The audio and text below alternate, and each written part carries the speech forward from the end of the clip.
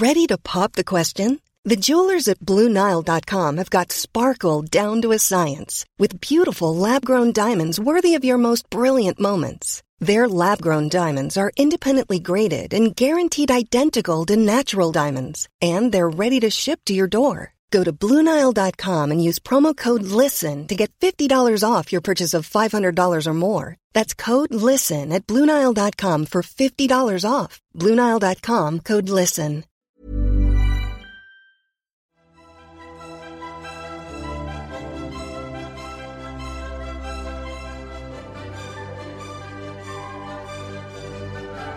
And like a commentator, vaguely, potentially looking at Fiji's game against Wales and going, that could be interesting 3 times during the game. The Squid Rugby World Cup retrospective podcast veers back into your ears and back into our hearts and souls. I didn't write this in advance, which was a mistake on my part. I am joined as ever by Mr. Will Owen. How are you doing? Yeah, I'm all right, and I'm very glad that they're making up games between Wales and Fiji, which obviously didn't happen. Yeah, I mean, they never play in a World Cup, do they? No, never at any World Cup, let alone all of them. Never happened at all. And I'm absolutely delighted to be joined finally by the one, the only, of Rugby Reg himself, Reg Roberts. How are you doing? Robbie, Will, I'm thrilled, mate. I'm pumped tonight. I'm really excited to connect with you guys. Big fans of what you've done. I must admit that as my son was leaving the house this afternoon, I said, guess what I'm doing tonight? I'm on a podcast with Squidge Rugby, and he was blown away. So thrilled to be here. We'll get him on eventually. Line him up next. Absolutely. No, it's great to be here. And this has been a great opportunity to, I love this retrospective rugby, looking back on great games past. Great games might be a little bit loose on this one, but, looking back at the history of the game, it's good fun. Yeah. So we were just saying, you just brought up before air, and we both missed this entirely just from, you're a fantastic follower on Twitter. Anyone that doesn't follow at Rugby Red, please do yourself a favour.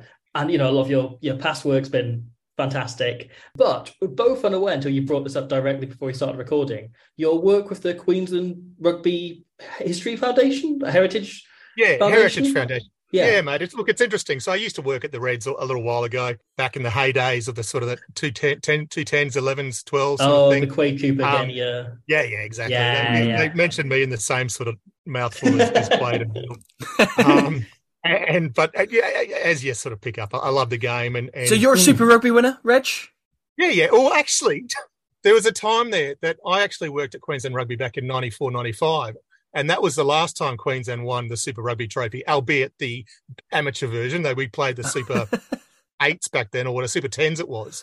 And we won it then. So there was a very point there where I was the only link between Queensland winning all of its Super Rugby titles. You're one of the very few Queensland-based double Super Rugby title holders. Triple, mate. We won it in 94 and 95 and Holy 2011. shit.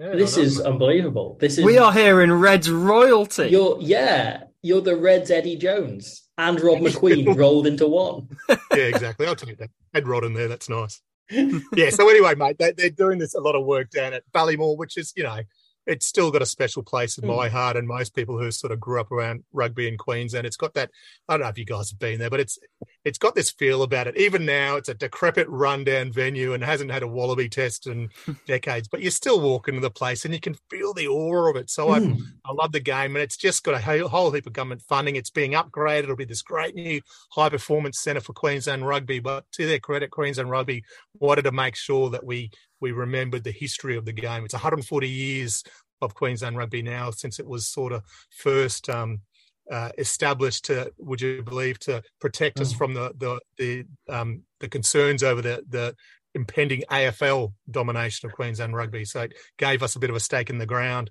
And they just want to make sure that the history of the game is remembered. So that's part of mine and a few key players around us to make sure we showcase that and also celebrate. It's one, looking back, it's two, making sure it's aspirational, and it's really exciting part of it to making sure the women's game gets front and centre. Really exciting part of the Wallaroos will base themselves there as of next year, and so making sure that's all sort of really front and centre too. Where we got to.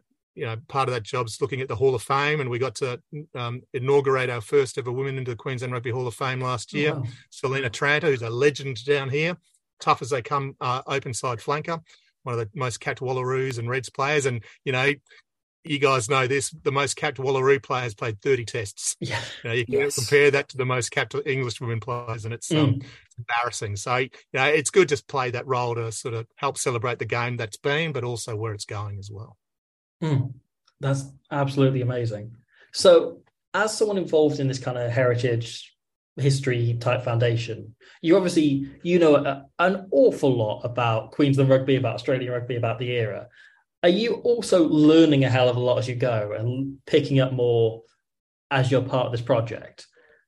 Oh, yeah, absolutely. So I'm staggered by how it has evolved, the game. And without blowing smoke up your bum, that's why I love your videos. I learn so much from it. And it's embarrassing sometimes to realise how little I know. I don't pride myself, but I love the game. I genuinely love the game. I love the stories. And it's such a big part of my life. My old man was a high-level It comes coach. across. So it's just a big part of it. But it's great to see that whole next level. And I often get people asking me, why don't you go down and coach the local Colts team? And one, my time doesn't allow it. But two, I just realise how far away I am to the current coaching techniques and strategies I am, sort of thing. There'll be a lot of catch-up work, but it's so I love seeing that too, and just the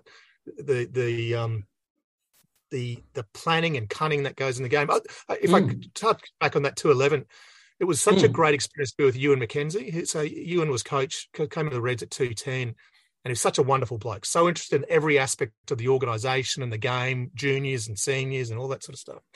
But he was such a smart guy, and he was always working 3 games ahead. And his team, Matt Taylor and Jimmy Mackay and stuff, he was always working 3 games ahead. And he just had this great team, Quaid and Will, who could deliver on his game plans. But he actually had game plans, which we haven't seen enough in Australian rugby, or definitely not Queensland rugby. So it was great to see how he'd take the South Africans on one week, and then he'd play the Kiwis the next week, and it'd be different. And I love that sort of stuff. It's just, it's just Australia grew up, or sort of my generation, I guess, the Bob Dwyer days of being a smart rugby team. And I just feel we've lost that a bit. So it's I love seeing, where we can take the game and how we can manipulate the game. It's fantastic. Something so exciting about Eddie Jones coming back.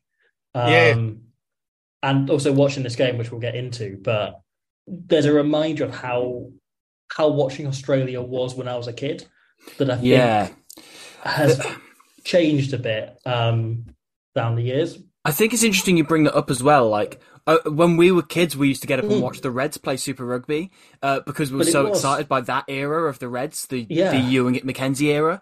But it was appointment viewing. It was some weeks, it was an 11 a.m. kickoff, and that was fine. But some weeks on a Saturday, when you're teenagers, you don't want to be getting up at 6 a.m., but I'd do it to watch Cooper and Genia play together. Yes, exactly. And Digby Ioane. It was appointment viewing. It was hugely exciting, even from the other side of the world. It's such a funny vibe watching this game, and it took me back, and there's probably a couple of links you might not appreciate, but the Wallaby coach was John Conley, and we can talk about how he got this role. But he was famous for coaching the Reds, and he actually coached the Reds to those 2 Super Rugby titles, the non-Super Rugby titles in 94, 95.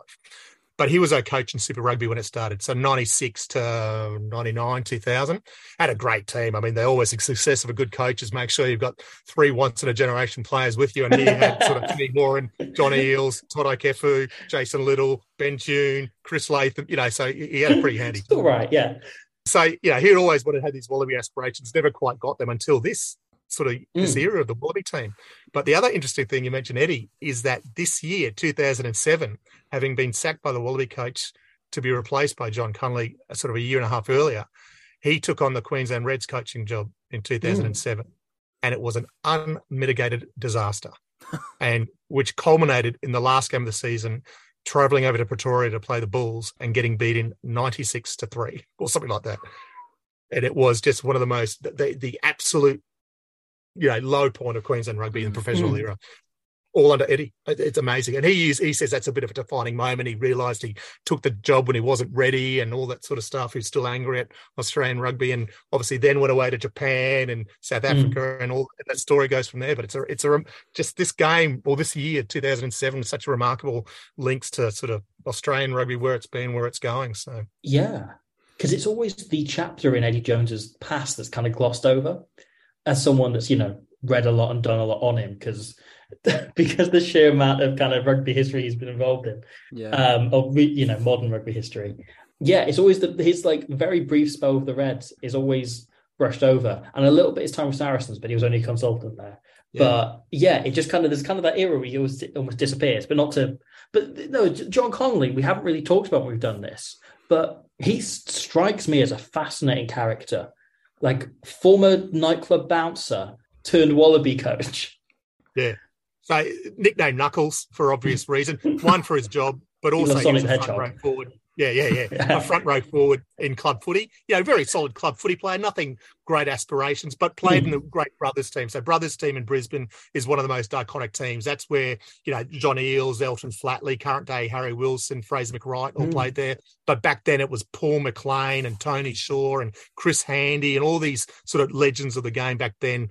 And Knuckles, just one of those hard-nosed, uncompromising forwards as you'd expect. But all of a sudden, got these opportunities and was the Queensland coach, replacing a guy called Bob Templeton, who's another sort of icon of the game in Queensland rugby, one of our all-time greats, coached us for about 380 games sort of thing. And Knuckles took over and just had this amazing period, found Horan and Little as a couple of teenagers and introduced Ealesy not too long after that as a 20-year-old. And not then too just, bad. Yeah, I know. Talk about a golden sort of generation sort of thing. But and you add in just the likes he had around him. It was, Michael Lynott still had a lot of good years around him, and Dan Crowley guys. So, David Wilson, Ili Tabua, who was coach of the Fiji team in this game we're going to talk about. So remarkable, yeah. It comes up a couple of times in commentary that those two are quite good mates, doesn't it? Connolly and Tambua. Yeah. And it's brought up in the interview, and they ask Ili Tambua before the game, like, oh yeah, so John Connolly's a good friend of yours, isn't he? And he goes, yes, but I want to beat him today. And because he was extremely one-sentence answers. I love Tambua's interview before this. Yeah. Which is so non-committal. They ask him the first question. He says something very simple, like, yes, we want to win the game, and then starts to walk away. Like, that's the end of the interview. And they pull him back and he does the rest, and he just gives the shortest, sharpest, most to the point, almost pointless answers. Yeah. It's wonderful. He's got no time for it whatsoever. In themes we've covered in past in 1987, a big narrative of this game is Fiji picked their second team with an eye on the Welsh game coming up, that allegedly coming up, that obviously they don't stand a chance in, but it could be interesting, who knows. So we'll come on to how that ages, but it's very similar to in 1987, they picked their second team to play against the All Blacks. Then afterwards, they asked Colin Rakaroy, the captain, what do you think of that? And he goes, yeah, we basically weren't trying because we've got Italy in a week. And they ask Ili Tambua before the game, like, oh, you've picked your second team here. Is that with an eye on Wales? And he goes, yeah, we've picked a lot of players who don't really know what they're doing, and that should be okay. He just admits it. Yeah, the commentators catch on to that too. I forget the main guy's name, but he must mention that half a dozen times during the game.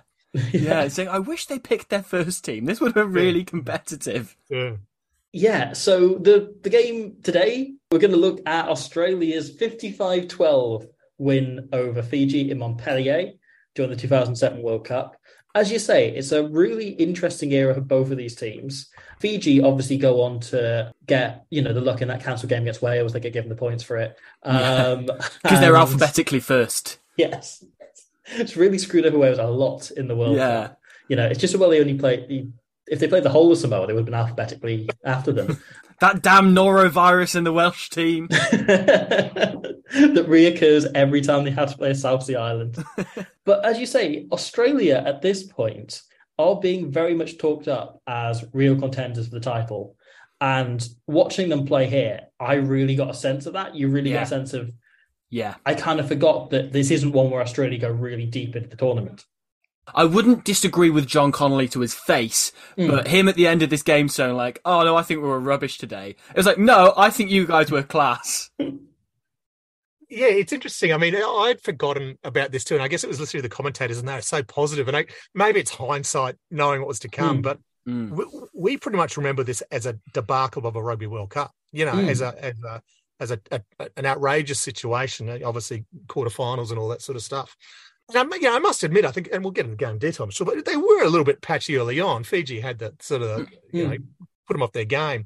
But, the whole Knuckles thing, and poor John, I mean, John's been trying to be Wallaby coach forever. He got beaten by Bob Dwyer, who took over to win the 91 sort of World Cup. Got beaten by McQueen again. He wanted it then, and finally got the numbers there. But it was always seen as a fill-in.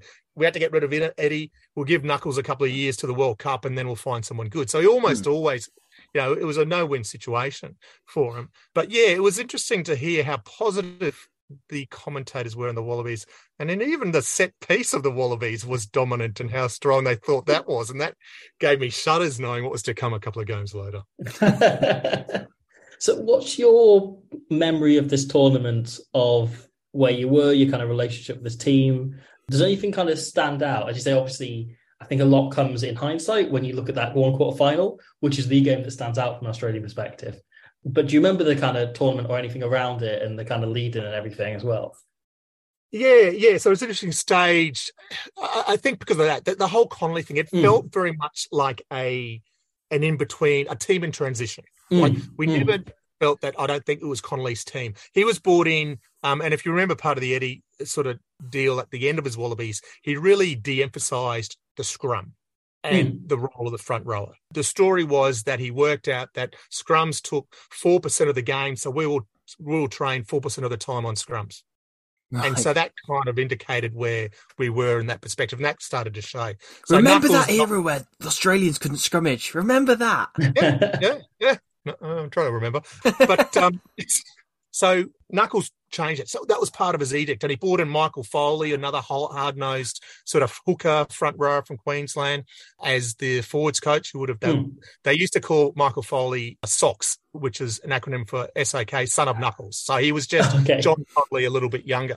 And he brought in guys like, so the year before, 2006, he made the debut of a guy called Rodney Blake, who was the Rodzilla, so Blake crawled so Taniel Tupou could run. He was just 130-kilo behemoth who loved to range out wide, didn't quite have the acceleration or the power game of Nella, but was definitely that sort of, an attacking prop, but a monster. Brought him on, Greg Holmes, who features in this game, and a couple of these young big props, and refocused on the scrum, and it seemed to be working. So, but at the same time, so he had Knuckles unsure, some of these young players, but then you had guys like Latham and Gregan and Larkin, probably more Gregan and Larkin in particular, who were eking the best out of, and we're just trying to squeeze the washer out of them, get the most we can. And as it turned out, gosh, from a tournament as a whole, that's the last we saw Gregan, last we saw Latho, last we saw Bernie Larkham in Wallaby colours. So, it was like this really strange, intermediate Wallaby team and phase. Normally you'd want to be peaking at a World Cup, and it just felt a little bit mishmashed. I don't think we always had a lot of confidence, particularly because we had young guys coming in and these old guys, and we weren't quite sure if it'd mesh, and as it turned out, we were pretty accurate. So that's the really interesting thing when you look at that Wallaby team that's named and the squad at large, is, as you say, it's transition. There's players like Larkham doesn't play in this game, but he's in the squad. Guys like Lottie Curie, George Gregan. Morty's out. Yeah. Right through this team, who you think of as players from kind of the previous generation. You think of kind of the 2003, 99 kind of players that are still hanging on here. But then you've got alongside them the Ashley Coopers, the Drew Mitchells, the kind of beginnings of that team. Eric Barnes. Yeah. That team that kind of goes on in the following World Cup and the period around it. Winter Rugby Championship, finishes third in the World Cup and then makes a final afterwards. And it's a lot the start of that generation. There is this weird meshing. And there's a few, the Phil Waugh's still going, but he's alongside Rocky Elson. And there's this kind of, like, as you said, meshing of just these different eras of the Wallabies in this team. And there's something kind of almost video game-ish of putting the best, in some ways, some of the best Wallaby players of the last 20 years together, but they're all at different points in different places. And it doesn't mesh in the way you necessarily hope. But they're a lot of fun to watch when they're coming up against an opposition who aren't bothering to organise their defence.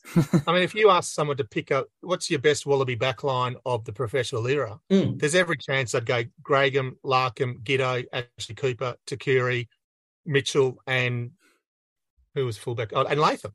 And that was the backline without Mortlock sort of thing. That's the backline. But it was just, like you say, somewhere at the tail end and somewhere at the start of the journey. Yeah. It's a really, we say it's every Australia game we cover, but that backline is the most entertaining backline in the tournament. And this is not damaged at all through the loss of those players we've just mentioned. Like, Adam Ashley Cooper is somebody that Robbie and I share an absolute love for. One of from my across the world. all-time favourites. And watching him as a nipper playing in this game was great. And we'll come on to the try he scores later on. But seeing him do his dive and his slap of the ground when he scores is just something I have such immense nostalgia for, because again, waking up early as a teenager and watching him do that was just one of the best feelings in rugby. Yeah. Amazing. That's because again, that Giddo Ashley Cooper Mitchell combo was the combo we rode to 2015 too. And this time we didn't have the expectations, and they went far beyond what we thought. So yeah, you're right. It's an incredible sort of almost like a snapshot in time. Yeah. The pack as well, like Phil Waugh can still play, at this point. You've got Cliffy Parlew coming in at 8, who is fantastic. And one of those players who often kind of flew under the radar because he didn't kind of play in the big Wallaby games where they, won silverware that often, but he was a really good carrier with a really great skill set. Yeah, it's interesting. He was always one that sort of seemed to isolate the fans a little bit, for and against. But what was interesting is that every year we have what we call our John Eales medal, which is the Wallaby Player of the Year, which is voted by all the players, 3-2-1s after every game. And he was always at the top. So the players loved him. The fans were maybe the fans were living off the glory days of Todd Kefu or stuff like that. Sure. It's a hard act to follow, but it was interesting how the fans and the players never quite aligned. I mean, obviously he had his fans, Cliffy, or what was he called? Weecliffe Parlew the first couple of times in this game, but his own players loved him. You mentioned that. Ricky Elsom was also playing on the flankers according to comms. Yeah. Wasn't he interesting? I mean, he showed a couple of glimpses of that running game of him, but it was was it the next year he headed off over to Ireland? I think 2008. Yeah, 2008-9. And that was really what changed his game, or seemed to bring him out of his shell a little bit. Just one of those perfect meshes of what a club needed and what a player needed. So he came in and just revolutionised that Leinster team, and they won the Heineken Cup purely off the back of him and get seemingly mad. It helped him out game. Yeah, well, and then he turned as a leader. Player just I think for coming in and playing this leadership role and being so good, having such a burst of form. And I think just the two, it led to Leinster becoming the team they are now, where they're dominant up until they lose the final of every competition in Europe, and Rocky Elsom becoming the player he'd go on to become. Yeah, he could be the only signing you make in a season, and you'd be completely fine. It'd be brilliant. Yeah. No, remarkable. And like I said, I only saw a glimpse of it this time. That sort of ranging, wide running. But I was always such a fan of his. He's a wonderful player. Yeah. To look at the Fiji team just very quickly, because it is, as you say, it's a more mixed team. There's perhaps fewer of the kind of big star names that go on to become incredibly well known for the training session that they broadcast instead of that Wales game. But it's still a bloody talented Fiji team. Yeah, I think that it's the one team that the back three can certainly match the Wallabies for entertainment. Looking at Norman Lingairi at fullback, who has been just incredible this whole tournament so far. There's a really exciting Fijian fullback called Norman. Yeah, exactly. And on the wings, Isaiah Naivua is a player who I'd never seen or heard of before this World Cup, but has lit it up in the pool stage, alongside Villamoni De La Salle, who is, of course, a Sevens legend, who the commentators at one point criticise and say, he's not as good in 15s, but no, he still rips it up. Yeah, well, Naivua, the winger, who was controversially chosen ahead of Rupini Kakabuka for this World Cup. I think it was the start of Kau's Pizza Hut days. Yeah. And it's kind of, the cigarettes and the booze. Yeah, very sad descent that happened. And it was kind of quite a controversial call at the time. But he has absolutely made it up, hasn't he? Yeah. Because he played up until now a handful of games in the NPC, and then he played a couple of games for Fiji Warriors, and then was drafted in here. All his games for Fiji were in 2007, and he then didn't have much of a career afterwards. He went to go and play for Viadana in Italy, and then kind of dropped off the face of the earth after that. That's such a shame. It's an unbelievable burst of form that always remained in all of these, it's quite a famous Fiji team. Yeah. Also, quite interestingly, at 10, they bring in Wesley Lovanyani, who is a player we briefly covered in 2011, because he played in that amazing Fiji-Namibia game that we were obsessed with. And he's a really talented player who you don't get very many glimpses to actually look at. But again, you can tell he's very inexperienced at this point. I think it's only like his second or third cap at this stage. And not only him, but also his halfback partner, Jone Dakanikuvu, is on his first cap. Yes. Two of the front row are on their second cap. It's so inexperienced. Dakanikuvu is a really interesting case as well, because he was a Sevens legend who had taken the captaincy from Sarevi when he retired. Right. And was a huge name in Sevens, but had only really come across to play 15s at all for this tournament, around this tournament. That does make sense. Very recently adapted, and had also played most of his games of 15s on the wing.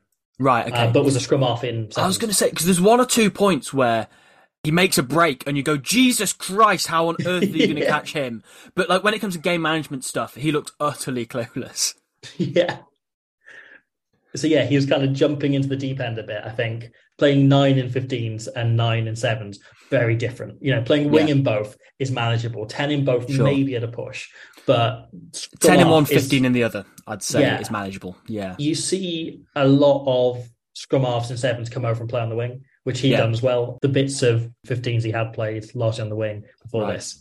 So it's a bit of a jump for him. Went on to play in the Pro D Duff for a few years after this, which, bless him.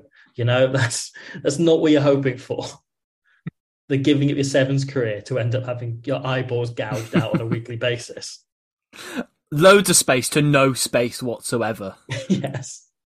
Or lots of space just because all the tackles have lost their arms. That's true, or been sent off. Yeah. I think the last point to make on this Fiji team, other than, actually, I want to quickly say, Jone Kovu is in at number 8, who is a great player who I remember watching kind of at the very end of his career. Hell of a carrier, great to see him. But at hooker, they bring in Veroniki Saltoranga, who, again, they say is on his second cap. And God bless him, he has an absolutely torrid time out there, especially with the line-outs. It's worth saying, Nkuvu at 8. You say at the tail end of his career, he's still going in the French 5th division. No! He's one of those that just kept dropping down divisions.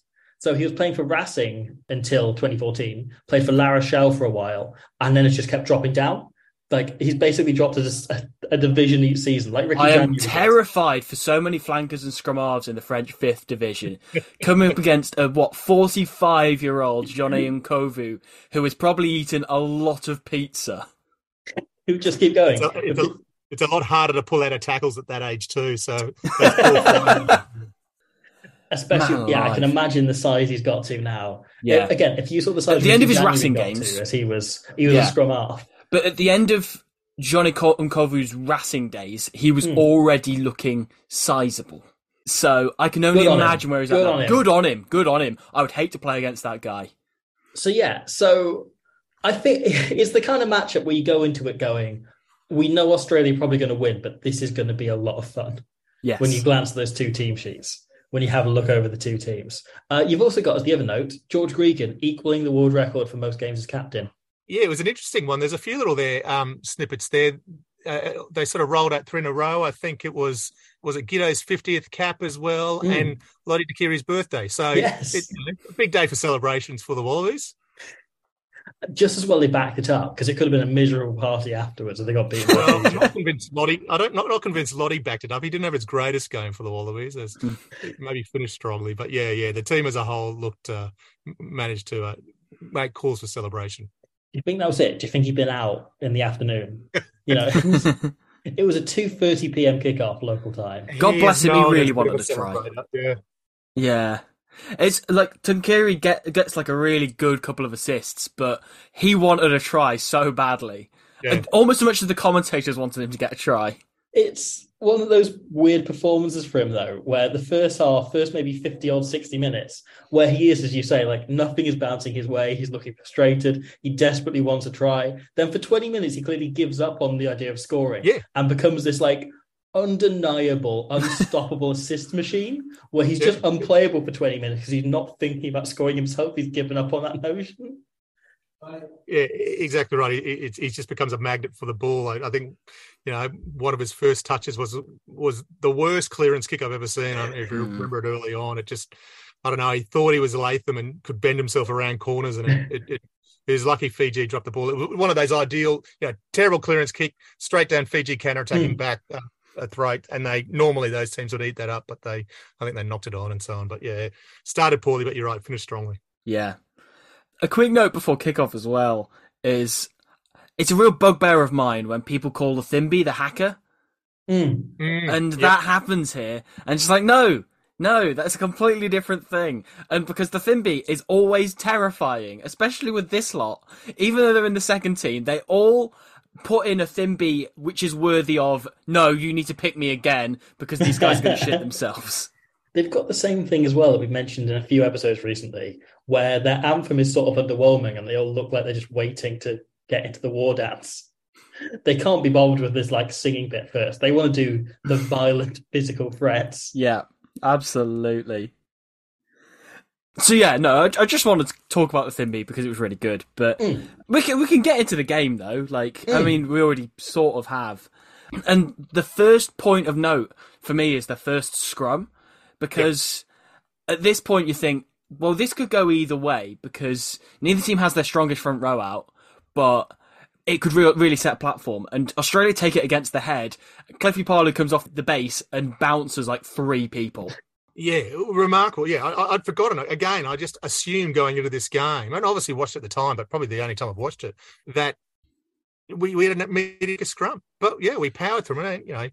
Big lads, I guess, for Fiji, but not the same. So don't have the cohesion and all that sort of stuff. But God, we powered through. But then you're right, Wycliffe, jetted off the back and bounced off one and went for the other. And then I think, was it Berwick followed up with this nice little neat kick through, which is his first real play as well. So it was exactly. First highlight of the game was gave a quick insight of what the rest of the game would be. A surprising Wallaby scrum, some nice strong Palu runs, a bit of a finesse from Berwick.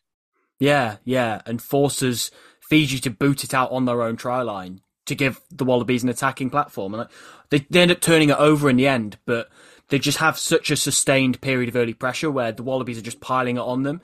And even though Fiji are coming up with good turnovers and stuff, they're still finding moments like Johnny Nkovu's attempted clearance kick, which is really funny because clearly he thinks clearing the ball is literally just absolutely leathering it and not realising out on the full is a rule.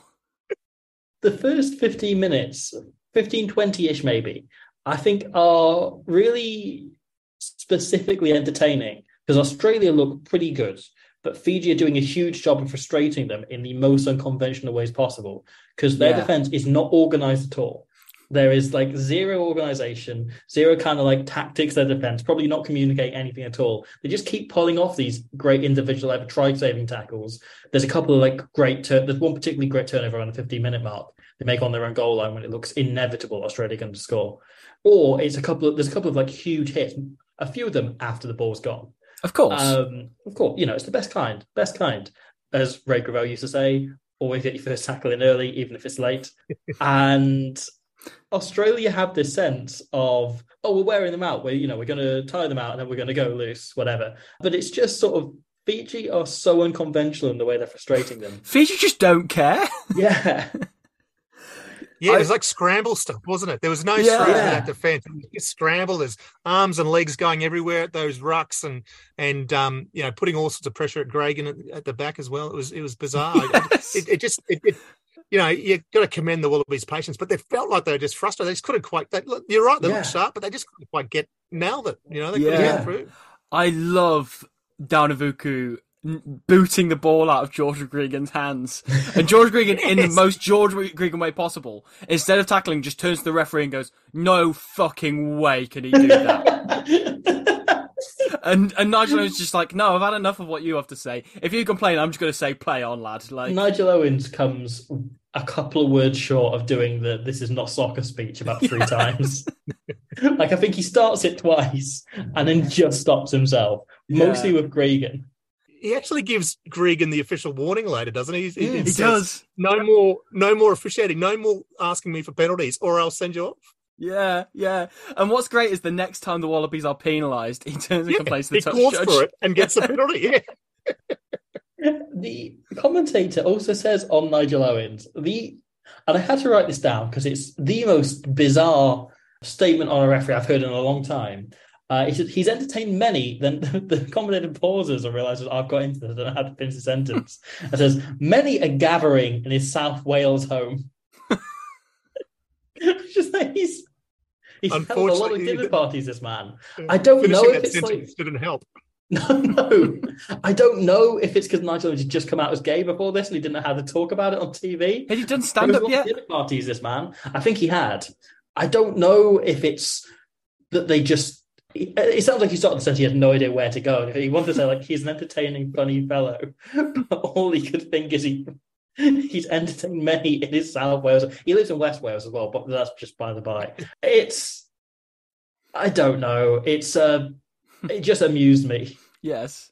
I should also mention about that moment where Danavuku boots the ball out of Gregan's hands. It goes straight into Ratuva, the flanker, who's really, really good in this game. It goes straight into his hands. He sprints like 50 metres downfield, chips it into the Wallabies 22, and the whole time Gregan is just eyeballing Nigel Owens. Just like, okay, when are you going to call it back? Because I am not, literally, if you give them a line out in hour 22, I am not setting for it. I will stand in the way of the hooker. I will just outright refuse it.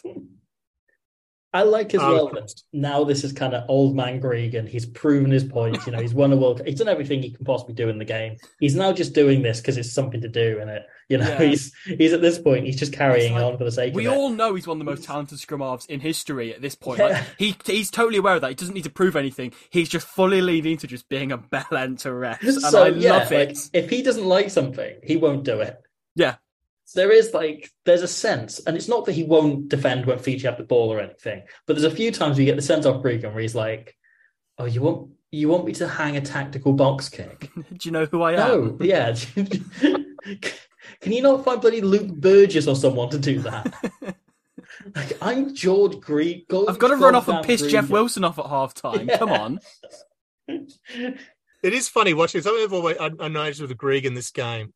And he, you know, once the Wallabies found their groove, and we'll talk about the recycling game, he comes into his own with those little dashes. But it's like, you don't tackle George Gregan, you scrag him. Like, he just, there's something about him. He's just, there's no way of getting him down other than by he's so slippery. It's just bizarre. You can't do a traditional tackle on him because he's so small and muscly, and they're just all grabbing him from all angles, and it's literally just trying to scrag him to the ground. Yeah.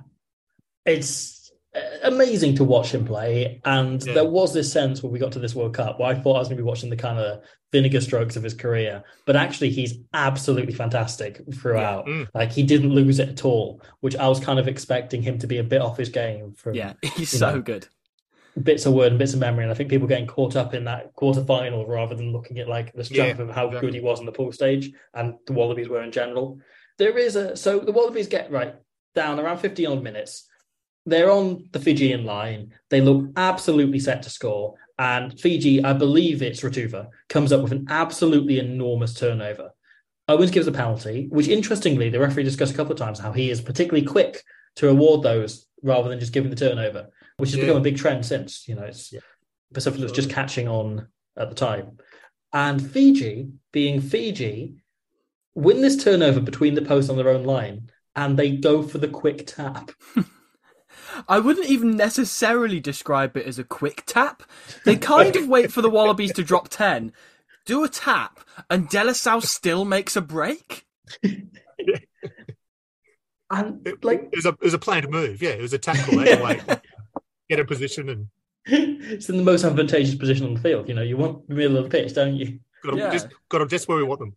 But yeah, so Fiji run this from their own goal line. That's the thing, as you say, like, De La Salle makes this break, and you're thinking, why are they getting away with this? So Rocky Elsom and Phil Waugh on the field. Why are you getting away with this? To quote Claire Thomas when we had her on the podcast, they Fiji. Yes. Fijiing intensifies. Yes. And it almost feels correct when they do lose the ball around halfway. Yeah. The fact they get up to halfway is worrying, but the fact they lose it once they get there feels just. Yeah. And it's directly... That's what I mean. It just felt, despite, you know, you felt comfortable with Wallaby, they just didn't feel like they were on top of their game. And that's an example. I mean, Fiji could do something. They're still letting them play their game a little bit. They're getting, you know, flustered from their defence. And then when they got the ball, they're allowing them to sort of break out like that. It was just, they hadn't found their groove for that first quarter of the game, I reckon. Yeah. And the settler kind of comes straight after that, where when they win that turnover, they spread it right out to Curie, right out on the touchline. All of the Fijians had followed the line break, ready to flood Yes. through and score. So they have the tightest defensive line once the ball is actually turned over. So Takuri has a walk in the park, really, doesn't he? Great touch by Palu as well, to mention him again. Yeah. Big pass. In this involvement. Yeah. So Takuri makes his break, gets down to the 22, and finally everyone comes across to ruin his birthday party. And it's funny, I don't think he aims his following pass. No, of course not. He just sort of lobs it, more in hope than expectation. And he's very lucky that Kunavore drops it. He just fumbles it in a random direction where Matt Giteau happens to be perfectly placed. It's amazing that only all-time phenomenal players take those particular balls. Yeah. Just happened to be there. There's four Fijians around them. Fumble straight into Giteau's hand and he's over. Like, that falls for Matt Giteau, Brian O'Driscoll, Dan Carter. Yeah. And that's about it. Yeah. Like, I'm not sure there's a current, maybe DuPont, is probably the only player in the world right now who takes it. He's passing it to himself, though. That's true, yeah. He's chucking it over his own head and it's landing there somehow in his arms. Yeah. Also, Matt Giteau, of course, goes for a really nonchalant one-handed scoop up as the ball is falling for him. Yeah. But did you hear the commentary after he scored? And I think he converted himself, but they described him as the world's most expensive player. So I had forgotten about that all the way back in 2007. So I don't know if you're aware of that, but he had just signed for the Western Force. So he was a Brumbies boy, obviously. Signed for the Western Force. And the Force were backed by a company called Firepower, which ended up being a massive fraud. It was a company that positioned itself as fuel-efficient pills or you could put in your engine to make your fuel last longer. And it was just an absolute fraud. But it was all the money. They sponsored the Force. They enticed Giteau and Mitchell and a couple of other players over to the Force. They never got paid. That was so they're getting above and beyond their salary. And that's why Gitz and Mitchell only ended up staying for the Force maybe 1 or 2 years because they weren't getting the money the exorbitant money they were getting paid. And as the commentator reminded us, that made Giteau the highest paid player in the world, despite the fact he actually didn't end up getting the money he was owed. That happened at Toulon as well. Did it? Where supposedly the only player that got paid their full amount was Bakis Bota because he found the owner and threatened him. Yeah, of course. But they reportedly just didn't, they signed these contracts for huge amounts of money and then they got a fraction of it. They weren't getting the money they were promised. So Matt Giteau was at a full career. I wonder if that happened. And then when he was at the LA Giltinis, they went bust during it. Yes. Oh, of course. Yeah. Does financial misgiving just follow him everywhere? It must do. Just remind me to not take any business advice from Gitz. I'd never put that together. But it's throughout his entire career.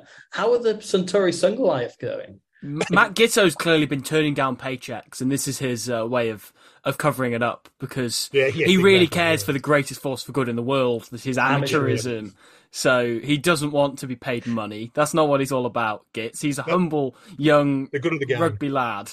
Yeah, good at the game. That's it. But he takes it, he storms through, he scores the opening try. Just one of those glorious highlight reel moments that you can play in slow motion and looks great. Yes, absolutely. And as Australia have this settler, I think that they make a huge realisation on the game plan that they should be adopting for the rest of the game. Because they see, and let's talk about this, Fiji attempt a line-out. I mean, attempt is the right word, isn't it? Yeah. Robbie, because we've done a lot of episodes of this podcast, does this remind you of anything? The Fijian line-out in this game? It's funny. We did this whole series on the 1987 Rugby World Cup. There is that. But also, I'm getting the name Bogdan Suman coming to mind. And the Romanian second choice line out of 2011. Reg, this is a deep cut. It's a deep cut. Right. Not worth learning. Not worth remembering. But the Heritage Museum do not include Bogdan Suman. Okay, I was just clearing yourself out. Okay. The second choice Romanian hooker of 2011. But it's This is what it's done to us. This is our brains now. You could ask me what colour is fruit, and I would go Purple? Not realizing fruit are different colors. Because the only thing in my brain now is old Romanian teams from the Rugby World Cup. It's all I remember. What colour is it? Livia Hudorka. But Sauturanga, God bless him, at hooker, has a bit of a mare throwing in. And it's easy to pin the blame on the hooker, but this entire Fijian line-out is a shambles. I think they catch 1 or 2 all game. And so Matt Gitto's just like, oh yeah, so you know that thing where they have to throw the ball in? They literally don't know how to do it. We won every single one of those. How about I just kick it every single time? And obviously it works. And I think the Wallabies would have backed their line-out anyway. Dan Vickerman's sort of one of our renowned best line-out forwards, and when you got Rocky on the side of the scrum, it makes you, right side of the scrum, very solid as well. Exactly. Got a pretty good line-out there. So, but yeah, we didn't need much help. We could have picked, Phil Ward in the second row for this game, and would have come out on top in the line-outs. Get Gregan up. Yeah, exactly. Yeah. But yeah, it makes it suddenly very easy for the Wallabies to gain control and territory, because they just really lean into that whenever they're in that kind of middle third. They just go, well, if we just get into their 22, we will just win the ball back and we can just attack with this great backline we have. It's pretty unstoppable. So one thing that is just to very quickly mention, having mentioned Mark Chisholm, right?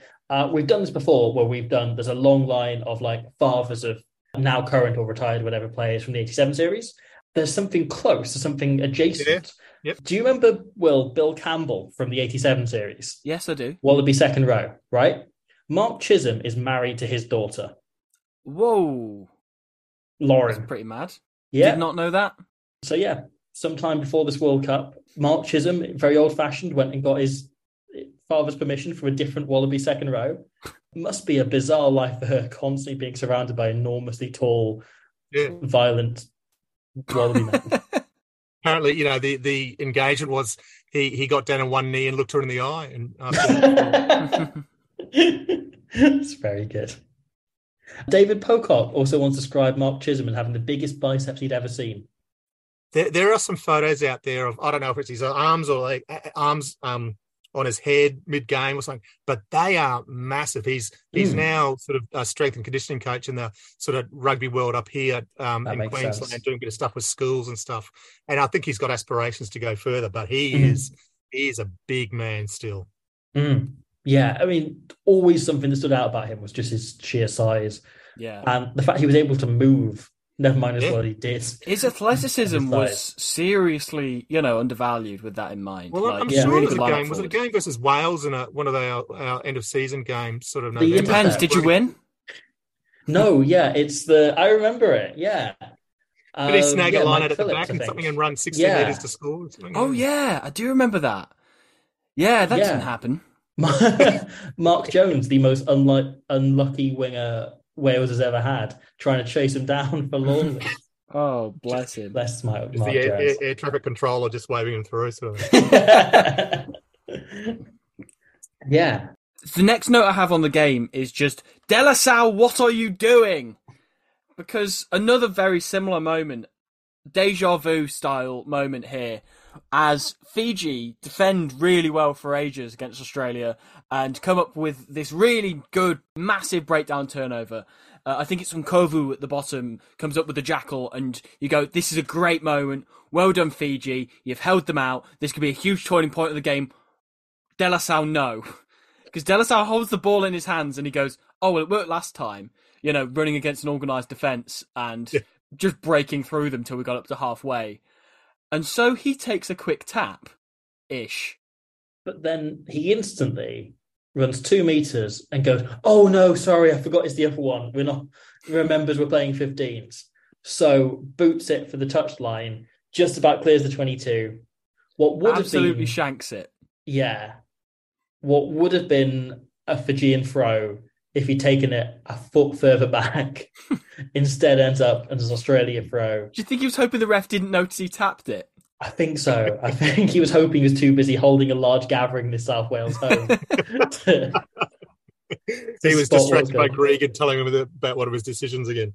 Yes. Or just his glory days. Yeah, yes, exactly. So Australia ended up this line out on the Fijian 22 purely off De La Salle being slightly mad. Yeah, and it ends up with Australia going wide and having a try disallowed for a forward pass that Giteau throws to Latham. So Dagori does cross the line, and Nigel Owens says, no happy birthday just yet. No birthday card this year. No. You are not invited to my small gathering. There's also, after he throws that pass, Chris Latham gets hit so hard by Kunavore that he does a front flip. Yeah, after passing the ball. Yeah. The old Latham body. I'm surprised he got up from that one, but that was a nasty looking incident. That one. Yeah. However, Latham bounces back, and not that long afterwards, puts in an absolutely beautifully weighted grubber for Drew Mitchell.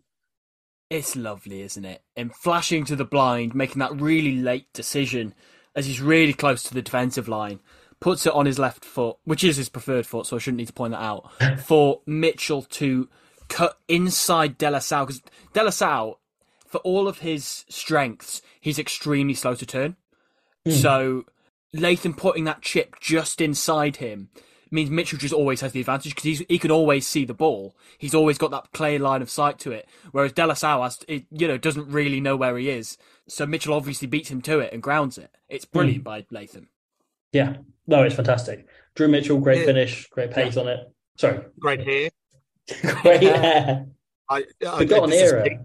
Peak Drew Mitchell hair time, I reckon. It's amazing. Ooh. This is the kind of forgotten era for me of Drew Mitchell's hair. Yeah, I'd forgotten too. It's like Patrick Swayze Point Break type stuff almost. No, but it is. That's kind of clearly what he's going for and not quite managing. Yeah, look, so people say the same with me in the years to come, but I was going to say he's moved out to Western Australia. He's probably living down at the beaches there, sort of thing. But Latho's keep. I want to come back to it, and this has got a little bit of a Welsh link for you. But there's an old coach called Alec Evans who he spent some time in Wales. I think he actually coached Wales for a while back in the day. So Alec's a Queensland rugby legend. Played for Queensland for decades. Just never quite made a test match, but it was just a tough, compromising prick of a player, hard nosed. And then he came on and coached and was a great forwards coach. And he was part of the team that coached the Wallabies in the 84 Grand Slam and has always been sort of there or thereabouts with the team. Was a real hard nosed forward. Loved a scrum, loved a ruck and a maul. But it's interesting. So he got voted to the Australian Rugby Hall of Fame recently, and they had this great piece on him. And Latho actually came out and said, I credit Alec with my kicking game. And Latham always had a great boot, a big kick, and could torpedo well. But Alec was the one, this old grizzled forward, who's taught him what kick he should use where, when to boom, when to bomb, when to chip, when to grubber. And I just thought of that when this try happened, because it was just a nicely chosen play, beautifully executed by Latho. And to think it all came back to the credit of this, old 1950s tough as buggery forward that taught him it. Wow. That's just known for the set piece. It was, great to see that. And Alec's still sort of hobbling around today. He's getting old, but he's just he's revered over here. So I just thought to have that moment in this cup, it was nice and relevant as well. Yeah. So does that mean that Wales can take those 7 points against Fiji? Yeah, absolutely. What impact does that have to the score next week? Alec Evans is a pub quiz question for a particularly hard rugby pub quiz. Because he was the first ever non-Welshman to coach Wales. Yes, that's right. Opened the door for Graham Henry, and then later, Steve Hansen and Warren Gatland, and Wayne Pivac, whoever that is. Yeah. But so it's kind of, I think that's very much where he's seen as a kind of pub quiz question. Yeah. I think he had a good period with Cardiff. Yeah. I think kept the back of that. But it's someone I've never known much about, so that's fascinating. Yeah, and by the looks of it, sort of, as you say, carried on, involved in all kinds of ways, right through. Absolutely.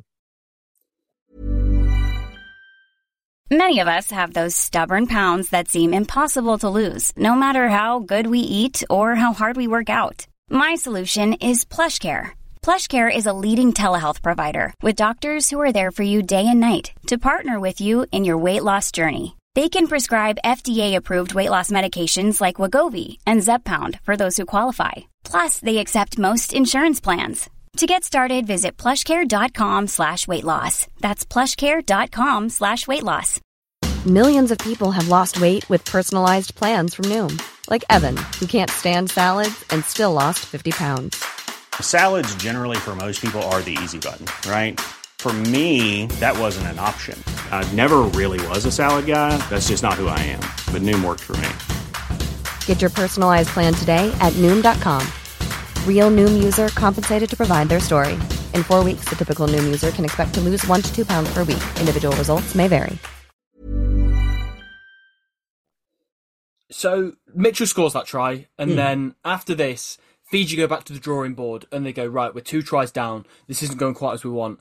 Where do we think they're exposing us, lads? You know, they've got us in the scrum. There's not much we can really do about that. Gitto's constantly kicking on the front foot. Like, even after line breaks and stuff, he's pinning us in the corners and, you know, getting the ball to bounce out on our 5-metre line. And this line-out's not going particularly well. What do you think we can maybe do? And some genius in the Fijian pack comes up with the idea, I've got it. How about we just never throw the ball in the first place? So, like, multiple times in that first half, Santaranga gets free kicked because he just stands there with the ball above his head and just waits. He's like, well, we can't lose the line out if we just never start it in the first place. It's honestly an incredibly inspired idea that more people can follow through on. I don't know why it hasn't caught on. You know, you can't lose the line out if you don't throw it in. You can lose the ball, but you don't lose the line out. Yeah. It doesn't go on the stats, does it? And Nigel his percentage was high after that. Success rate. Nigel Owens just keeps looking at Santaranga like, what are you doing, mate? Like, we have to start the game eventually. Come on, I'll give you 10 seconds, but you have to throw it in. That's part of the line out. Very good. And it's just part of that continuing, like, the scrum starts to fall apart for Fiji as well. And they're phenomenal when they get loose ball and, you know, a couple of phases to get themselves going. But they're not giving themselves those chances because they've just given up entirely on winning the ball in the first place. So what they're hoping for is Gitto to do a particularly poor kick, or, you know, Kikuri to do the kind of one that you mentioned earlier. And those are the chances they're having rather than anything they can construct something off. Yeah. The Wallabies, however, look so organised and just well-drilled on everything they're doing. They're so smart. Like, they're intelligent decisions they're making constantly. Yeah. Like, that's what I was enjoying watching. It wasn't necessarily the flair or anything. It was the intelligence of the rugby as well as the flair, speed, passion, etc. Yeah, and, like, they hold out. Like, Fiji have a few good attacks against them, and they just hold it out and counteract that by doing nothing particularly flashy. But, like, the second Gitto try towards the end of the half is just relentless. It's so good to watch because they're making hard, fast, direct carries around the corner, going the same way. Wycliffe Parler makes a brilliant carry. He was very unlucky not to score. And Gitto finds himself on that blind side, and he has 3 men outside him. He can literally choose who he wants to score, so he chooses himself. It's a vintage, overwhelmed with options. Yeah, speed of ball. Yeah, but it's one of, you know, I know I've had this experience only playing touch, you know, I've never had it in an actual game, you know, where you're weighing up the pass and you realize, like, oh no, they've tried to cover those. Like, you're almost reluctant to score it yourself. Yeah. Like, oh, it would have looked nicer if it could have passed that. Yeah. Instead he dives over. It's just glorious kind of conductoring. Yeah. Just a nice little pirouette just to show his class off his feet. But I mentioned before, this is where Gregan was really in his element. You know, he just, you know, he had time from the base there. He knew his runners and he, you know, the way he could hold the ball and sort of manipulate the defence just with, you know, how he thought they would pass, he'd be passing it was just magical. And he just, the recycling play was just such a strength in this game for the Wallabies. And that's a bit of a John Connolly trait from his Queensland teams. Really strong forward work, nice offload, quick recycled ball and keep the ball moving. It's whenever I see them play like that Gitto try, and that's a few tries in the second half, it is just extraordinary to me that they don't go far in this tournament. They just look so good and so composed. That's them at and their so best, accurate. for sure. And you compare it to how poor England have been, it's particularly shocking. But, you know, not to hang up on what will be, because Fiji do get another chance towards the end of the first half. And it's sort of a chance that the Wallabies look to have covered.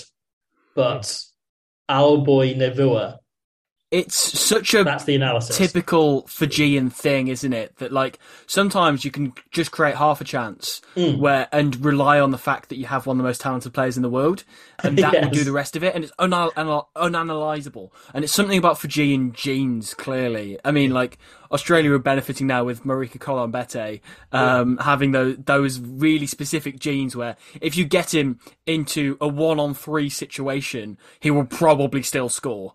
And that is very much the situation with Naivua here.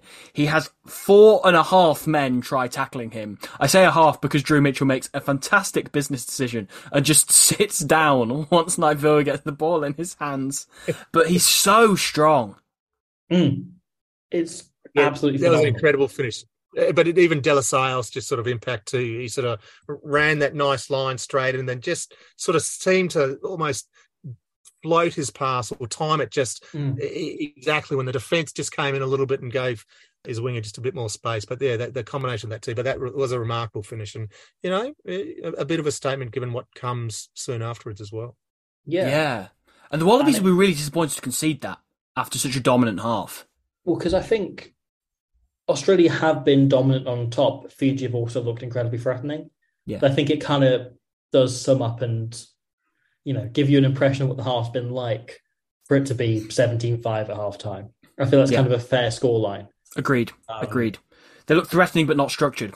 Yes. Yeah. Exactly. So the second half starts. The very opening is Matt Giteau slotting a penalty to make it 25-5. Is that correct? Yeah? That's what I've got. Yeah. Ironically, we got the penalty after George Gregan asked for the penalty. So, you know, despite the first half comments by Nigel Owens, he asked for the penalty and he thus received one. Eventually he gives in. He had to. And then not long after, Berwick Barnes steps up and from a kind of scrappy line out just goes, you know what? Boom. Knocks over a drop goal. Really impressive, lovely drop goal. Absolutely drains it from a horrible angle. I really like it as a means of just kind of demoralising the opposition. You know, if you're going to do anything, it would take you a few phases to reset because the line-up ball was horrible and it was all a bit of a mess. So, yeah, by all means, you know, just take 3 points if you can do it. Especially this Fijian team where, you know, once they have their tails up, they will score not just once, you know? Yeah. Like, he probably knew for a fact that Naivua tribe was never going to be the only one they scored in that game. So let's build a lead and, as you say, just crush them. Yeah. Our last great field goal kicker, Barnes. I think, you know, he's up there with the most drop goals ever kicked for the Wallabies. Oh, wow. With sort of Minor and Mark Eller and a guy called Phil Hawthorne from the early sort of 1900s. But remarkably, you know, I don't think many people would pick that, but he's kicked a lot and we haven't kicked many since. And you know, I think it's an underrated scoring method, even definitely. Someone teach Reece Hodge to kick drop goals. Yep. Or teach him to hit drop goals as he hits late penalties in the last minute, like off the crossbar. Yeah, exactly. That's a weapon waiting to happen. So he gets them further ahead. And it's funny because exactly the prophecy you were just saying of you don't keep Fiji out for long, you know, you're not keeping them to just one try. Like it's a hell of a start of the second half. Yeah. Where the first half, you've got those 15 minutes of them just both frustrating each other. Here, instantly, you've got the penalty, the drop goal, and then Ratuva turns up, and again, off another messy line out. Yeah, but Fiji have just brought on Rauluni at this point, who has probably been one of their best players in this tournament. He's their usual captain, and they bring him on, and also they change the front row around at half-time, clearly identifying what's gone wrong for them so far, and they, you know, bring in a few replacements as well as Leroravu and Koyama Bole. Sarah Rabini as well. Rabini comes on. He's brilliant in this game. Smashes people. Yeah, but Raulini's first real involvement in the game involves him setting up a try. It just sort of opens up. It's the sort of thing that teams are very much coached to make sure it doesn't happen nowadays unless it's really well contorted, like we saw in that Champions Cup final with La Rochelle and Leinster. But it does. It just kind of, the ball falls awkwardly straight into his hands and he can scoot right through. He's bloody rapid, isn't he? And I mean, you present this Fiji team with a chance. And because all of them are incredibly fast and incredibly open, and, you know, as you say, you've got most of the forwards are capable sevens players. You've got people able to get on hand, people able to be there to take off lows and get in position to take passes. So, when it falls to the scrum half, and suddenly you've only got forwards around him. That's not a problem at all. No. Yeah. And like after Fiji have blown chances from structured play, then it's such a statement that they can then go, oh no, but we don't need a good opportunity to actually go 60 metres and score a try. Like, we just need half a gap and we'll go for it. Because how good is Ratuva's support line here? He gets there from the back of the line out. Yeah. It's just, and that's like you're saying, Robbie, it's just innate. I mean, and you know the skill, you know the speed, but it's this innate ability, the support play, to turn up in the right spot and just know where to run in that line, and for the back rows. And it's just such, I know they're the perfect winger and the perfect, but from a back row perspective, they're just so good, physical, strong, skillful, and the support play. It was a well-deserved try and a cracker that sort of, I guess, gives them a bit of hope, probably. Yeah. And so you look at that and you think that could be a big moment, because again, you think they could very easily score another one from the kickoff, They're Fiji, they're bloody Fiji. If they're anything, they're Fiji. But they do get another chance not long afterwards. Yeah. After making a mess of the kickoff, I will add. Oh, yes. Giving away a penalty which Giteau kicks, which does slightly dampen their momentum. But yes, go on. Well, yeah, no, they get another chance. However, the chance itself isn't important, because this leads to the most exciting moment of the game for me, which is the co-commentator mentions the one, the only, the greatest rugby player of all time. Yes! Former Fiji fullback, Severo Koroduadua. Superboot gets a mention from Simon Mannix on comms. The one and only Superboot is brought up on commentary. I can't lie. Which is all I care about. I've written Superboot in my man of the match contention in my notes. Just for getting a mention. The greatest rugby player there's ever been. Finally, his legacy lives on in a way that I feel has been almost, diminished. And I don't feel he's been quite respected outside of Fiji as he should be. So to hear him mentioned, admittedly in the context of bombing a try. Minty's moment. Yeah. But what's great as well is Nigel Summer-Smith, the main commentator, tries to then move the conversation on. And then Simon Mannix says, no, fuck you, I want to talk about Superboot. And brings him back up. Podcast was, when we started doing 2-hour podcasts on games from 1987, entirely because we want to talk about Superboot. Yeah. So you'll be pleased to know, guys. So 87, I was 14. Australia, New Zealand hosted that World Cup. My biggest memory is Corin Duradura. He was like one of those imprinted on my brain. Some of the play he had that World Cup, and of course that missed try or that blown try. But I was such a huge fan of him, and it probably sort of impregnated that love of Fijian rugby into me. Yeah, Reg, tell us about what you love about Superboot. Oh, mate, it was just that. So the name, as a fairly conservative 14-year-old white boy in sort of big country town Brisbane, Corin Duradura was just such a fantastic, remarkable name. But just it was the massive stride. The hand, the one hand, it was just like I'd never seen. So casual, it was great. Yeah, it was great. Loved it. He just had every skill you could want, but it was like he hadn't realised that. He could do it all, but he was so casual about all of it. Like he could kick goals from his own half, and he approached them like he was knocking over a conversion from 5 meters out. It was glorious. Just. Yeah, an absolute favourite. I was out of my seat when he was mentioned on comms. Delighted to hear him mentioned again. Yeah. But yeah, Fiji blow a chance or whatever. They actually, it's a huge turnaround, I think. Fiji absolutely bomb the chance out of nowhere. And am I getting ahead of myself, actually? Quite a bit happened before. Possibly, but go on. Finish your point anyway. Well, Fiji absolutely bombed this chance once. They then spread wide the other way and somehow bomb it even worse, only to lose the ball, get turned over, and Australia go the distance and score. It's like the biggest insult to injury to Superboot mention I've ever seen. This is the Drew Mitchell try, right? Yes. Yeah, Drew Mitchell's second try. Yeah. Which I have skipped ahead a bit, but... Yeah, no, that's fine. So you can't go too far ahead because you missed your Adam Ashley Cooper moment. Which I can't. I shan't. Let's go back. Let's talk about both of those tries. I mean, the Mitchell one, Latham recovers the ball, puts in a really smart kick downfield. Mark Chisholm puts in the most remarkable missed fly hack you'll ever see, which is really funny in slow-mo. Tiguri picks it up and just lobs it to Mitchell, who jogs it in from 50. That sound about right? I mean, I think there might have been a knock-on from Latho there at the start. Oh, too, yes, there was. I think just surpassed that one. And I think was Julian Huxley involved at the end too. I just remember him sort of coming on late too and a nice bit of class. But this is like you say, this is when Takiri just can't get away from the ball. Yeah. Of course, it was, as you say, Latham knocks it on in the tackle, which is why they end up getting it back, but it's missed. And Julian Huxley comes on and absolutely tears it up. Yeah, it's brilliant. I wasn't quite sure what was going on.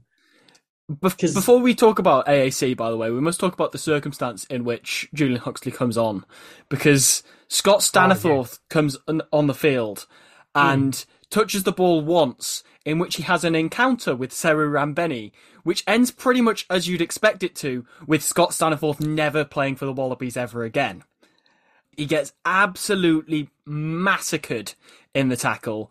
It's his only touch of the ball in the game. It was literally his first passage of play on the field. So he was on for about a minute, then has to go back off for Huxley. Yeah.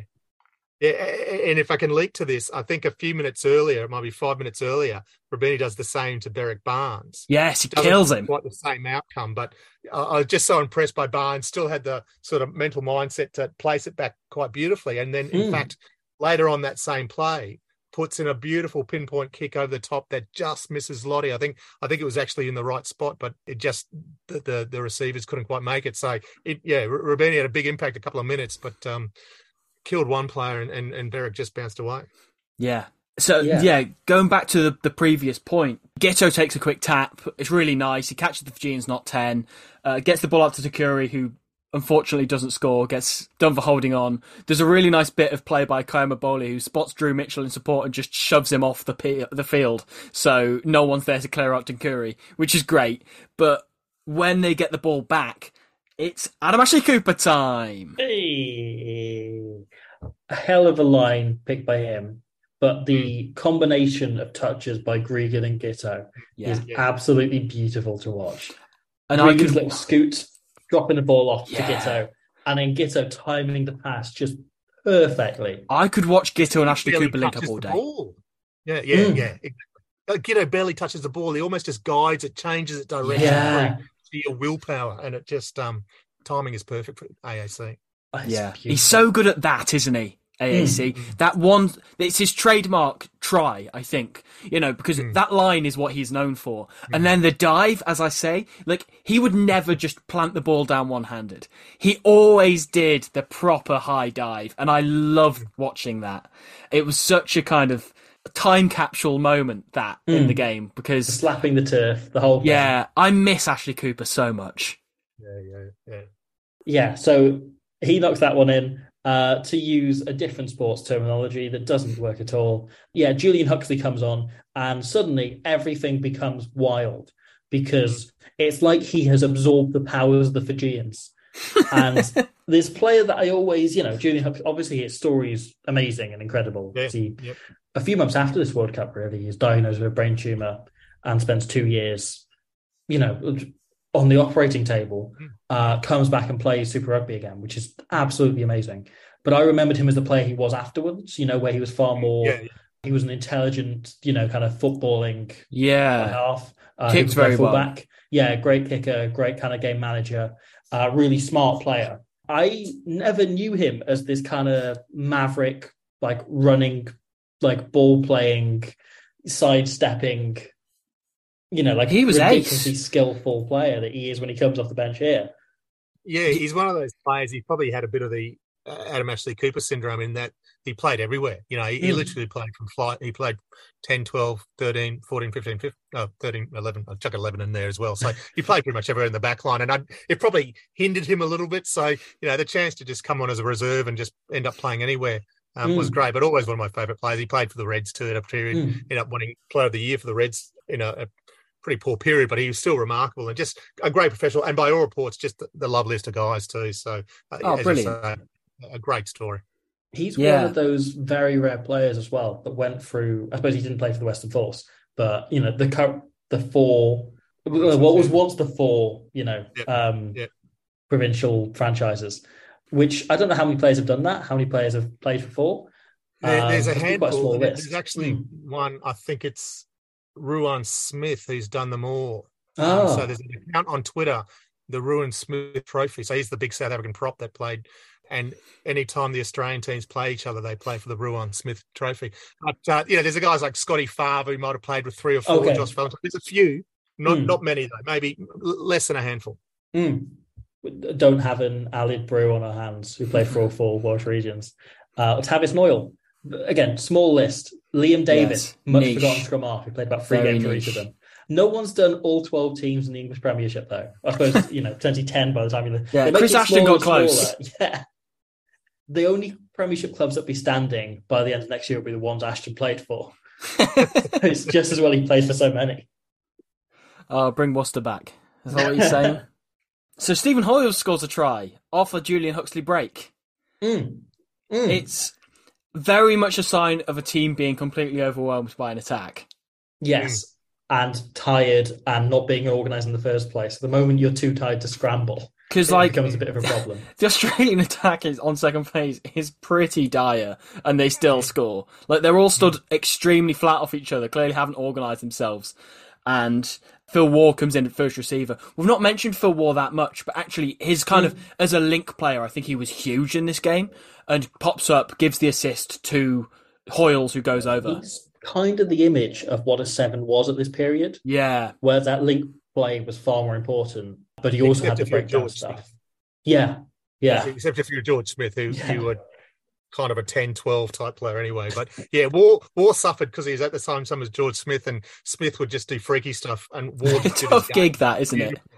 And, being an absolutely class flanker who's behind George Smith. Right. Good luck to you. Yeah. Sorry, go on. And I was saying, and yeah, like you say about the Aussie attack at the time, when you're relying on Phil Waugh to be your playmaker, you're struggling a little bit. But he did well, and even Dan Vickerman, I think, got there and threw a nice little cutout pass at the end as well. So yeah. And I must say, Stephen Hoyles, who I'm a big fan of, is a great bloke and a great rugby brain. I'm a big fan of scored Hoyles. A few tries in his career, most of them out wide. He didn't mind lingering out wide as a sort of pretty fast, talented back rower. So most of them out wide. Yeah, I'm a big fan of Hoyles. He seems like a really good bloke when they've had him on. When he was captain at Super Rugby level, he was very happy to jump on the mic post game. It was great fun. Yeah. Had some great run-ins with Steve Walsh as the ref too. Yes, the one where he goes, "Oh, what is it?" When he goes, "Oh, that's a rubbish call." Steve Walsh marching back and he goes, "Good work." That's really good. No, big fan of Hoyles. Good to see him get on the score sheet. There's a couple of great points. One of them where Drew Mitchell catches the ball whilst already stood in touch and then goes, "Oh, I forgot you can't do that." And it didn't quite make my Dick of the Day list, but I thought it was worth mentioning. Speaking of potential Dick of the Day lists, a streaker comes on the field, which is described by Simon Mannix as Shabal's cousin, which isn't too inaccurate looking at the guy. Wearing a massive fake beard and hair. I think he's going for Shabal, seemingly. They say, I don't know what he's protesting. The most he could be protesting is for Shabal to get a haircut. I don't think there's a deep cause here. Yeah, that seems fair enough. Fiji nearly score another really nice try. Rambeni makes this break on where he takes the ball on a switch, and it looks like a hospital pass. But then you remember it's Seru bloody Rambeni, and it's impossible to tackle him. So he just breaks clean through. And there's a lovely grubber then put in for the corner. Yeah. Which Lingari. Navua, you think he's going to... It's like a freakish ball that is incredibly difficult to finish. But the form Navua has been on, you think he's going to do it. Yeah. Watching the ball kind of bounce through his hands and then miss this really difficult chance of 3 Australians around him, like an inch out from the line, feels unlucky. Very unlucky. To say how unlikely it would have been for like 99% of rugby players. Yeah. The 1% are all Fijians. And from the resulting line out, Australia go the distance to score their last try of the game. And this one is just... It's the box of tricks opening, isn't it? It's glorious. All started by the white, as we call him, and Sam Cordingley. Little bald scrum half with the sort of perfect little box kick from his own half. And, again, Lottie, that man, it snags the catch on the run. Lovely take, and then inside and passes outside. And, of course, who's running out wide again is Steve Hoyles. It's, an enormously energetic cameo from him, isn't it? He plays 15 minutes and he is absolutely everywhere. He runs basically the length of the pitch 6 times. He's a puppy. He's just glad to be here. When Giteau kind of gets it as the middleman between Takuri and Hoyles, there is like a moment where Giteau looks up and goes, "Oh, for God's sake, do you have to score this one from 50 metres that's going to go on the highlights reels as one of the best tries of the World Cup?" And thankfully for Giteau and indeed Drew Mitchell, Hoyles, he can't quite outpace De La Salle coming across from the fullback position. It's close though. He gives it a decent go. Yeah, and Hoyles eventually just really reluctantly passes to Drew Mitchell outside him, who just dives in the corner. I mean, well taken. Really unlikely hat-trick for Drew Mitchell. It's strange that that's a hat-trick, isn't it? It feels like those are all 3 of his touches in the game, those 3 tries. Yeah. It's bizarre. So Mitchell holds the record for the most scored for the Wallabies at World Cups. But if you look back, it's 3 in this sort of game. It's another 3 versus Japan. It's another, he really benefits from some of those sort of lesser games in sort of midweek games, so on. Not taken from his record or his quality, but it's funny. He's opportunist. Got a lot of, advantageous. Yes. Yeah. But then it is the amount of hat-tricks he managed to score as well. Yeah. He cleans up when he gets a chance. Yeah, he was always one of those players that loved to score multiple tries in the game. Yeah. It was scored a hat-trick in the semi-final in 2015, of course. Yeah. Yep, exactly. Yeah. It was almost rare that he'd score, almost rarer than that was AAC, one, wasn't it? rather than, 2 or 3. Yeah, he got the 3 versus... yeah. But he might have got 2, Australia. I think. Argentina. Is it Argentina? Yeah, I don't know. Australia, yeah. Yeah. Either way, he scored a bunch in 2015 as well. And not necessarily all against Tier 2 opposition. No, you're right. He crushed it that year. Yeah. So, yeah, I believe that brings us on to full time. Yep. Yeah. So the whistle goes, all comes to an end. And I believe... Gregan's put out of his misery. Yeah. As is Nigel Owens, he can get back to entertaining a gathering in his small home in South Wales. And there's one thing at full time that I really want to ask you about, Reg, if that's okay. Where do you stand at Australian sporting events, Men in Work being played? It's hilarious. I mean, it's the only thing that's worse than it is when they play Slice of Heaven for New Zealanders. Dave Dobbins' Slice of Heaven. It's just, you've kind of one of those things you've just got to embrace and smile and sing along to, knowing that, they're not even Australian, Yeah. It always struck me as something that if I was Australian, I would desperately hate with a burning but it's up there passion. with Aussie, oi, oi, oi. I mean, we sit back and enviously look at some of those the chants that come from the UK and the beautiful singing from Wales and stuff. And Jesus, what do we come up with? It's Aussie, oi, oi, oi, and Men at Work. At least the other boys try and understand it. Isn't as on the nose.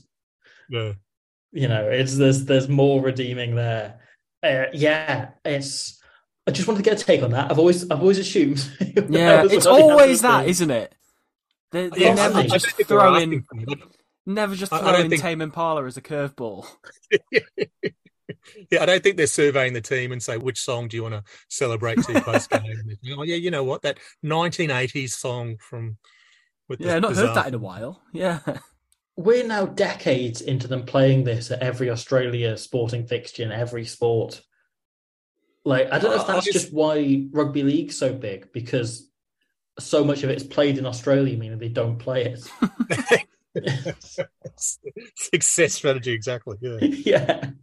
It's the only place you can get away from it.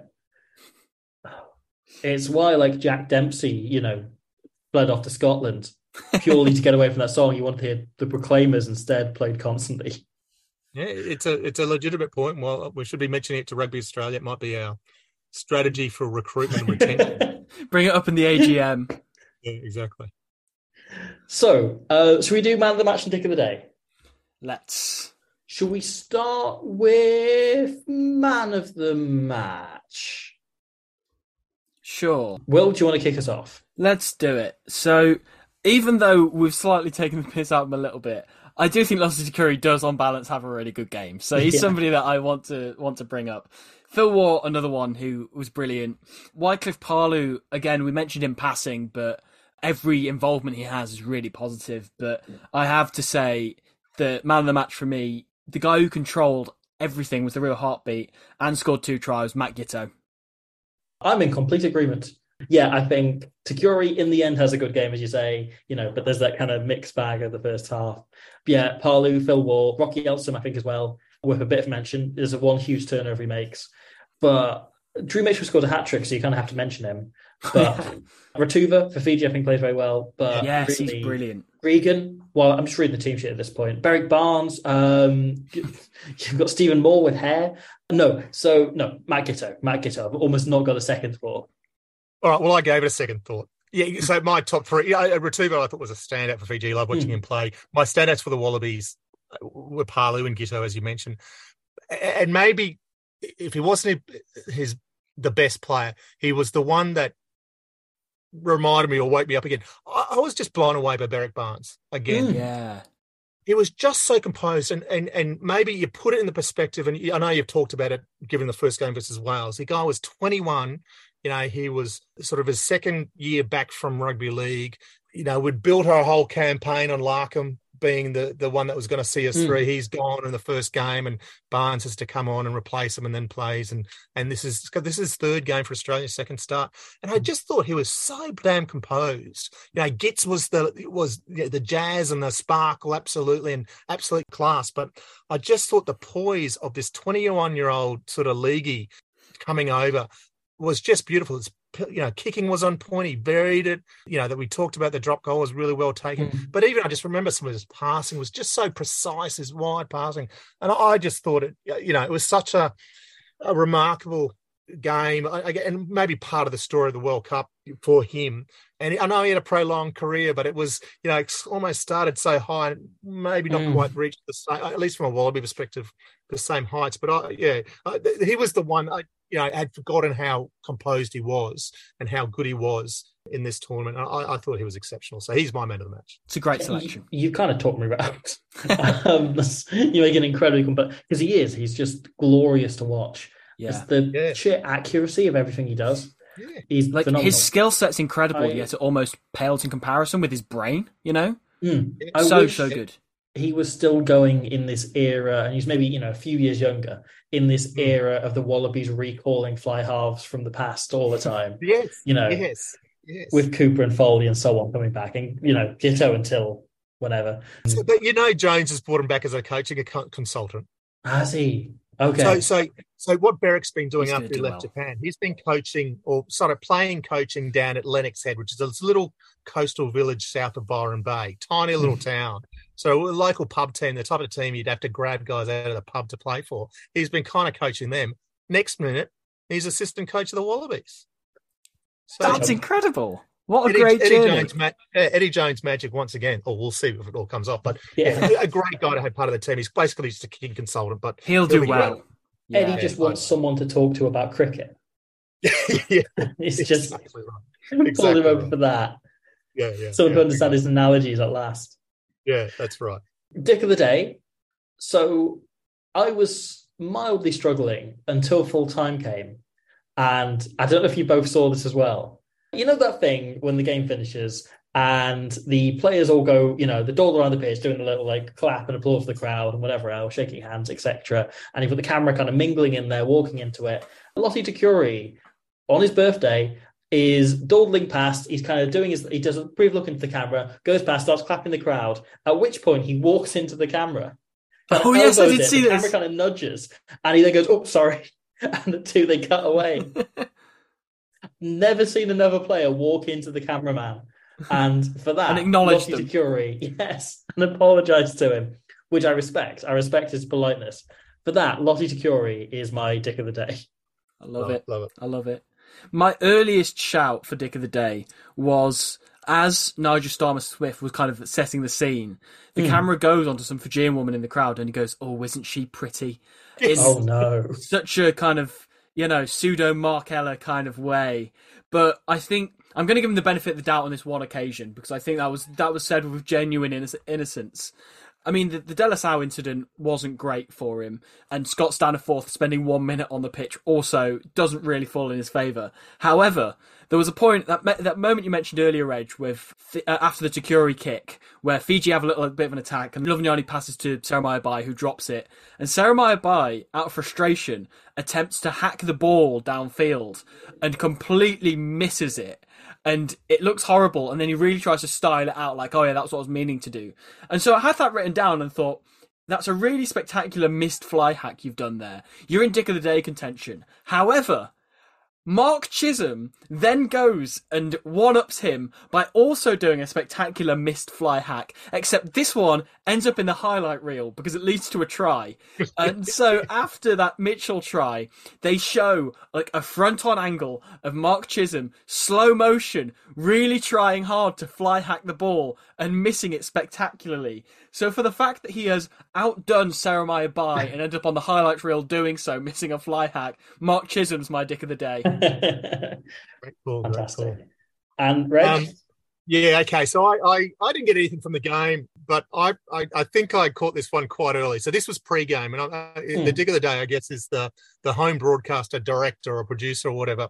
Now, I'm all for slow-mo, super slow-mo in sports. I mean, from a highlights package to see, the muscles ripples and the face contort and the sort of the ball, bend with the kick and all that sort of stuff. But these guys, I don't know if you saw it, and go back and watch it if you didn't. These guys used it on spectators pre-game.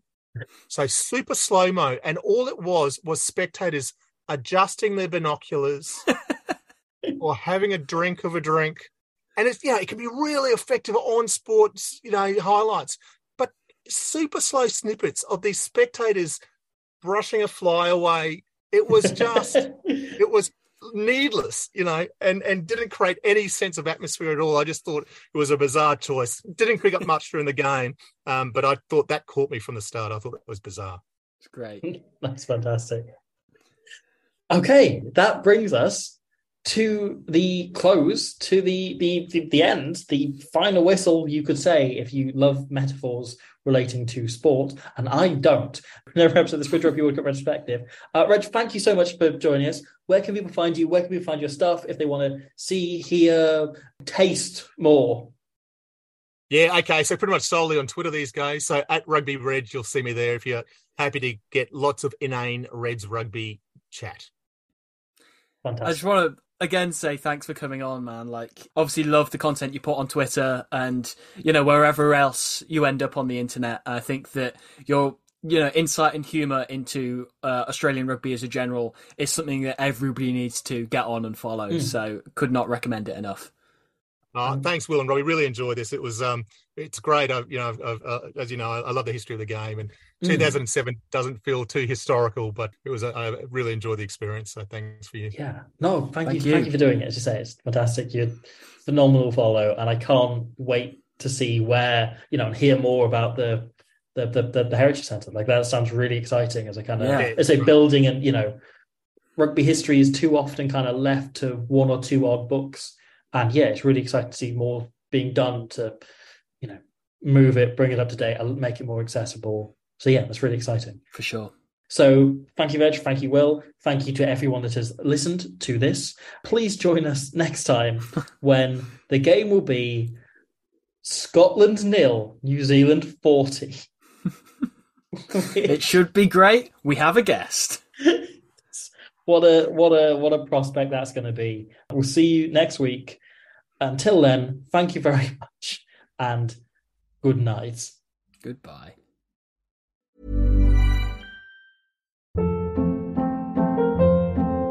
Hold up. What was that? Boring. No flavor. That was as bad as those leftovers you ate all week. Keke Palmer here. And it's time to say hello to something fresh and guilt-free. Hello Fresh. Jazz up dinner with pecan-crusted chicken or garlic butter shrimp scampi. Now that's music to my mouth. Hello Fresh. Let's get this dinner party started. Discover all the delicious possibilities at HelloFresh.com.